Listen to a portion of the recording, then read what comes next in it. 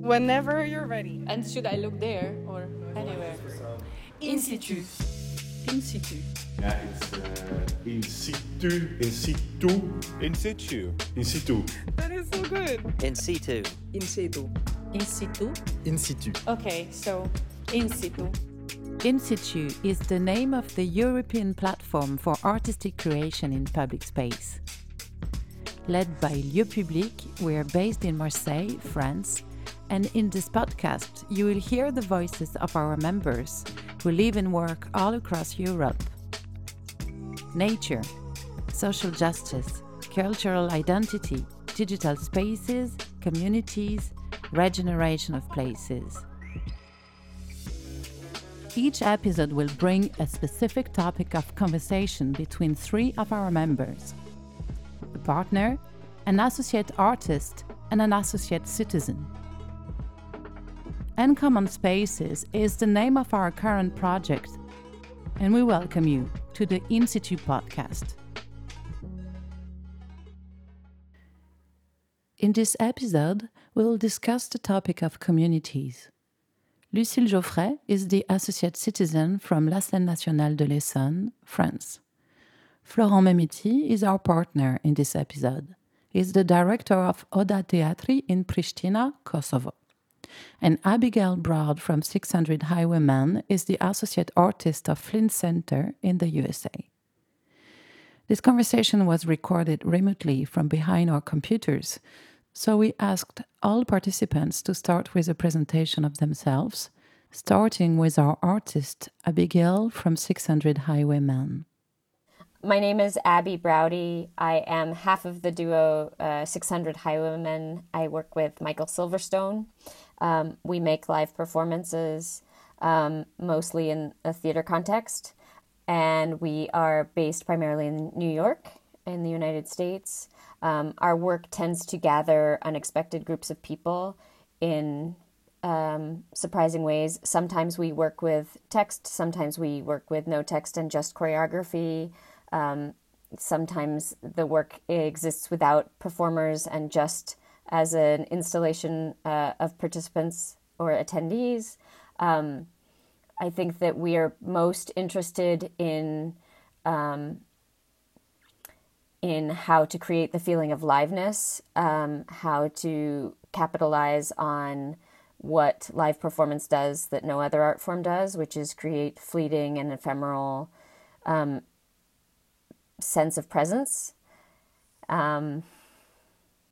We've been working since 2009 together, and our work has been translated into a variety of languages at this point. And though we're based in New York, we tend to tour and engage with partnerships all over the world.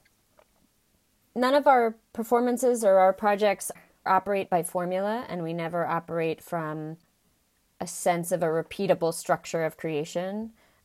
Always in process, we're doing something new. I think Michael and I are always most interested in that which is mysterious to us and that which we don't know how to do. We are constantly putting ourselves as sort of amateurs in our own processes. It changes from piece to piece, and whenever I find myself making sort of like a statement about all of our work, I start to talk myself into a circle because it never applies for everything. One of the things that, at least for me personally, is the most attractive about the live art form is the social aspect of it, is the creation of community, that you form a community in your collaboration, in the process of making, and then you form a community, the audience or attendees are a community, and then you form this sort of greater experience of all three of these groups coming together. Or all two of these groups coming together creates a third thing. I think that we tend to gather groups of people together where we can, as much as possible, eliminate a sense of hierarchy in the room, eliminate an expert, eliminate the sense that one person here knows this and someone else doesn't. But instead, is this a place where everyone from whatever their background or experience or whatever they're bringing into the room is valuable, and through our work together, the project becomes our common language. We don't have a pre-existing shorthand of how to work together. Actually, we're going to find our way through this together, and I think that's how we build a community in our creative process. My name is Florent Mehmeti. I am the director of ODA Teatri, which is an independent cultural organization that is founded in 2003. So this year we are celebrating our 20th anniversary. We are a theater-based cultural organization with a venue that we have been running for these 20 years in central Pristina, doing a seasonal programming of primarily theater work that we produce ourselves, but also other partners. We have quite a strong pillar of our work that is dedicated for public space. The majority of this work is actually within our partnership with In SITU. We have a small festival in summer called Hapu, opening up with communities, opening up with artists, opening up with artists in the wider European scale, and also opening up our artists that want to work in public space, that want to challenge themselves to choose the public space as their playground or as their common meeting point with their audiences or with their communities. Our very first show was a big parade that we did with a French company called Malabar, that doesn't exist actually anymore. And this is back in 2007, if I'm not mistaken. And people on the street, without knowing me, came to hug me and thank me for transforming the city on that night. This, for city of Pristina, was really a very large show. Just to have an idea, it was something like 25 meters giant insect with a band on top of it, with bouncing stilt walkers, and with a lot of fireworks, which, in comparison with the French culture, that very rarely happens in the Balkans in general, because public space is not really seen as a place where you would put artistic creations in more meaningful way. I'm Lucile, and I'm the associate citizen from the Scène Nationale de l'Essonne in Évry-Courcouronnes, France. I'm a producer of a project that is named Ethno, and that gather young traditional musicians to create ephemeral orchestras. And it's all about traditional music, and traditional culture that you bring together. What we feel today that makes this project relevant is probably that bringing people together, when most part of the political and people that lead the countries, they try to separate people. That's really the feeling that we have, and especially traditional music, traditions. This is something that are used by nationalists. Some people, they would say that it's stick somewhere in the past, when it's definitely totally alive, because some young people, they still compose traditional music. We really experiment almost every day that the project is relevant, bringing together young people from all around the world that truly wants to kindly share things, because we need each other to live together. We need to be strong in that question of being a community. What gathers us? What are we looking for? Where are we going together? Those questions, they are really strong today for us. And I would say that we need it. So after the gathering, most part of the time, we feel a bit lighter, a bit happier, more also connected to the world. We are social animals. Most part of the hearts, they have a responsibility to give the people the place to be part of something. 1,000 Ways is really specific because it's these are actorless performances that we made over the last few years. It's a set of 3 performances. So it exists in 3 different installments. And the performance exists in a series of instructions that changes form from over the course of the 3 parts. Part 1 of 1,000 Ways exists as a phone call. So 2 audience members call into a shared phone line, and there is a pre-recorded sort of robotic voice that guides the 2 people on the phone line to create this performance together, responding to one another and responding to a set of audible prompts. Part 2 is 2 people in an empty room together, guided by a set of note cards sitting across a table from one another. And part 3 is a group of 16 strangers coming into a room together, also guided by a sort of shared script that exists on note cards.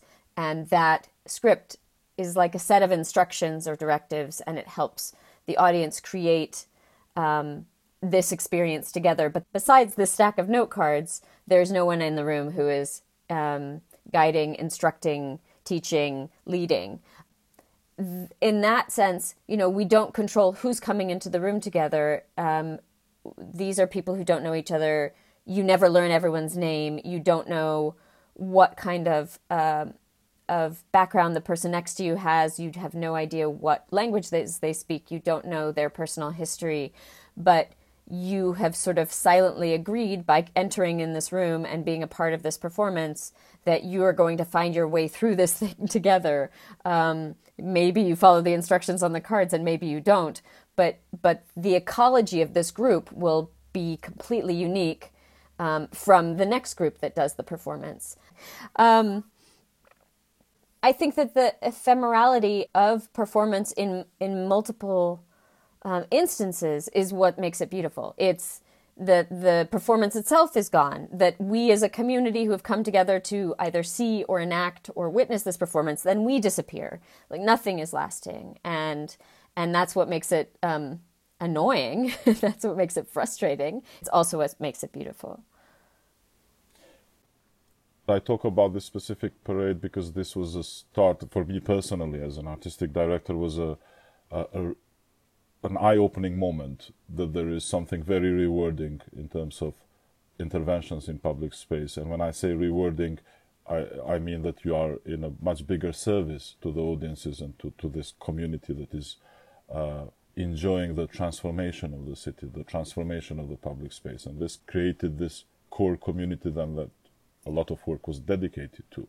But then, of course, when we started to be more structural in our approach and in our programmation and in our European partnership about artistic creations in public space, we went and discovered and rediscovered communities. In many of our works and in many of our projects, we really worked with the very edges of the population, this sometimes very fragile and unsupported communities. Our associate artist, Donika Rudi, that is within In Situ, is working now with the community of the deaf people or with people with hearing disabilities. It was with the help of the sign language. The words that were spoken were also part of the performance and could create this communication with this very specific community. Then, I can mention a lot of examples of the what I'm calling edges of the society, these communities, and something which was also for us rewarding lately that we worked was a community of 70 years old women and older, which we discovered or rediscovered, I would say, thanks to another In Situ artist.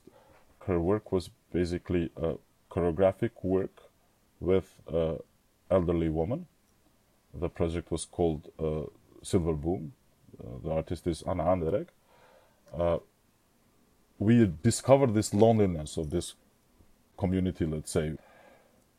When we had workshops, one of the strong statements that came, one of the participants said that they feel like they don't belong anymore to public space. They feel like a burden. So that's why we wanted a little bit of a reclaiming of a public space by them. The ladies started to dance just randomly.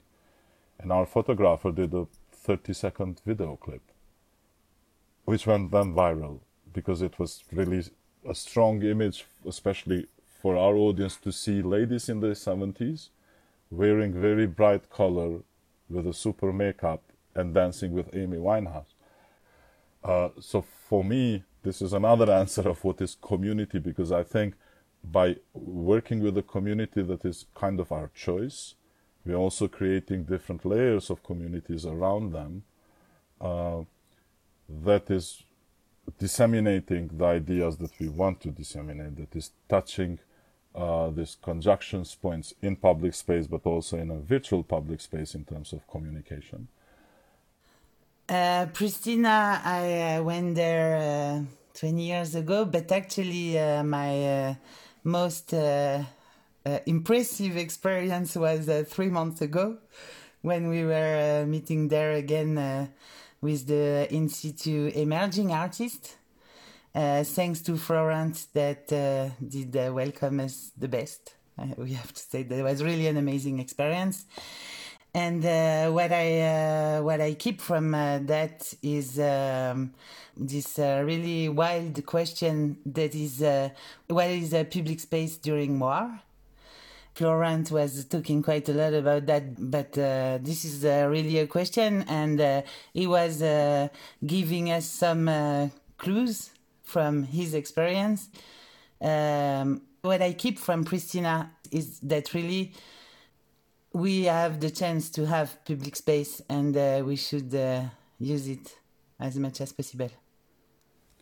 In April of 2023, we organized the In Situ Hot House in Pristina. There was a meeting to introduce 20 new artists coming into the network, emerging artists. So we had also a number of associate artists and associate citizens accompanying this group of artists. In addition to that, we also had all the partners of In Situ. So in general, it was a large meeting.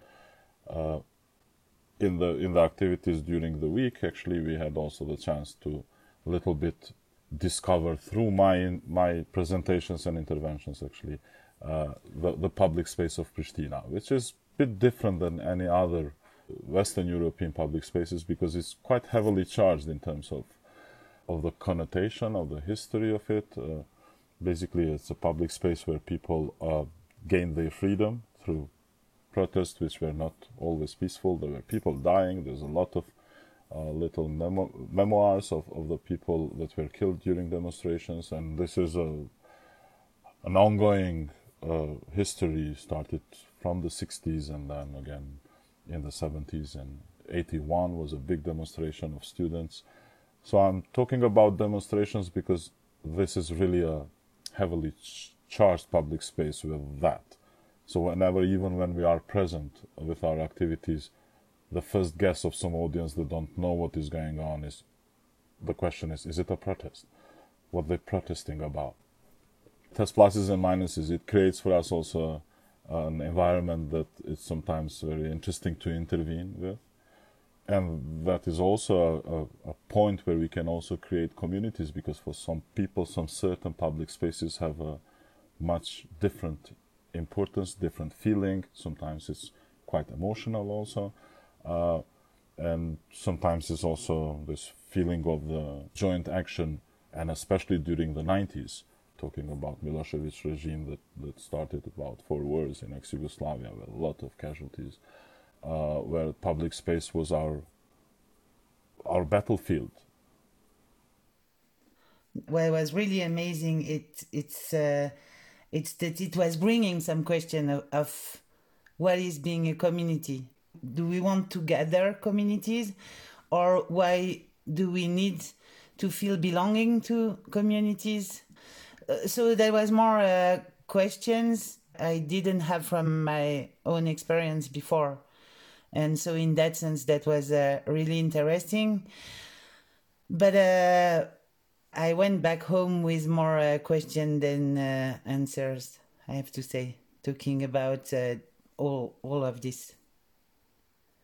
By example, I'm still wondering if you gather to watch a show or something, can we say that we are a community?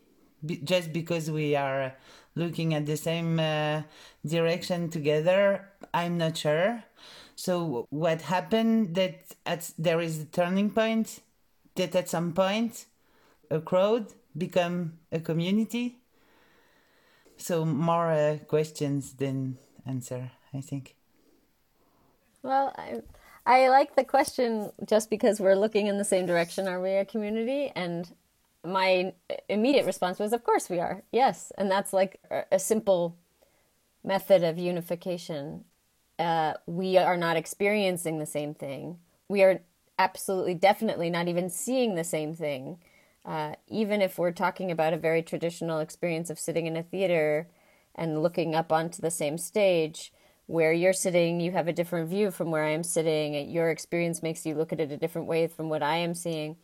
But then it made me think of like the moment something goes wrong in a theater. Someone in the audience is sick or faints, and all of a sudden someone in the audience has to yell, "Stop the show! We need a doctor!" And everyone stops, and the people around that person come together and help take care of whomever is ill and get them what they need. And maybe the show continues and maybe it doesn't. But that happens because we're in this public space together. And maybe because I am wary of when the word community is used to imply that we all have to feel the same thing or have the same opinion. I don't think this is because I am American and coming from a United States context. I would imagine this is more than that or a global question. But I am apprehensive about like-mindedness and the idea that I'm only going to enter into communities with people where I share the same belief system, where I share the same values, where I share the same opinions, because I think that feels, especially at the moment, feels very dangerous. It feels like an exacerbation or an intensification of what the digital world has done to our sense of dialogue and done to our sense of attention and listening to and being with people, which is, I only see the people on my Facebook feed who click on this thing, and I only see this stuff that's been being fed to me, and I'm only digesting what news sources I attend. So the sense of isolation from others who are looking at the same facts through a completely different window feels very suspect to me. And I do think that the word community gets used to imply that we have to agree. And I think that isn't it exciting when where it can be a place of friction. Strong relationships could be formed just by experiencing something together. It's crucial why we are coming together, be it as an audience or connected virtually, or how, what is bringing us together, and the context of the time and the place. It creates a big difference, right? For me, and I think now, more as a programming brain, this is where we're trying to navigate, to discover and rediscover places, times, and contexts to bring people together, to bring these communities together. It's exciting to be in the In Situ network because I think it's important to be in spaces where, as an American, you are not the dominant voice at the table. In the same way that I think that it's important to do that as white people too, to not be in the where are places where you can subvert the dominance that has been sort of like falsely awarded to you. The American imperialism is wide and pervasive, and here we are all speaking in English, and I think it makes us aware of what parts of our process and our conversation that we are so frequently having. We realize, oh, that's actually a very American thing that we're starting, that's become part of our nomenclature, part of our sort of internalized questioning or process is actually really American. And so, of course, it helps us just become aware of that. It helps us break away from certain things. Something that is happening in the United States is, or something that has happened with our work, I feel, is that the way that we work with people and I sort of shudder every time I say the word community. I have a little knee jerk because in the United States, I think the word community gets used as a shorthand to mean art that is somehow intended for a therapeutic means, and actually as a therapeutic means to an end, like that's the goal. And so it gets that there's this idea that there's a separation of something can have artistic rigor, or it can be for community benefit, but it cannot be both. And I find that to be super problematic. And it's actually been a limitation, I think, in the United States with some of our work, is that we've had relationships with presenters that find us too community-minded. Been an interesting part of this conversation for us is like to not feel like we have to parse these things apart or apologize or make a strong sort of like case for work that is doing both something social and can be of value and artistic rigor and of a sort of respected merit, I guess. Well, the word community is quite tricky in France. And in that way, Abby, I was feeling that you were quite European mindset framed, kind of. Because actually, as a social worker, I was quite working with young people. And I think what we were trying to do is to kind of fight against communities in a way, to build a bigger, more open, less discriminating community that would be like a national community. And in a way, we are using this word because there is no really other word that we could use. But maybe this is not the best. And in France, it has quite a religious connotation. So it's also, slippery to use this word.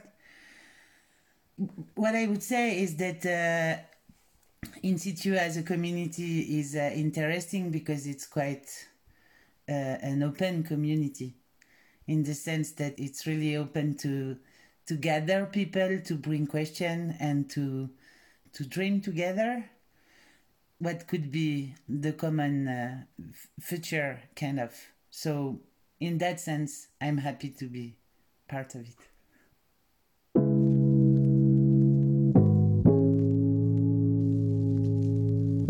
Rosalie Gonzalez and Wafa Mesbaoui have been coordinating this podcast, and Jeanne Robet has been editing it. This podcast is co-funded by the Creative Europe program of the European Union.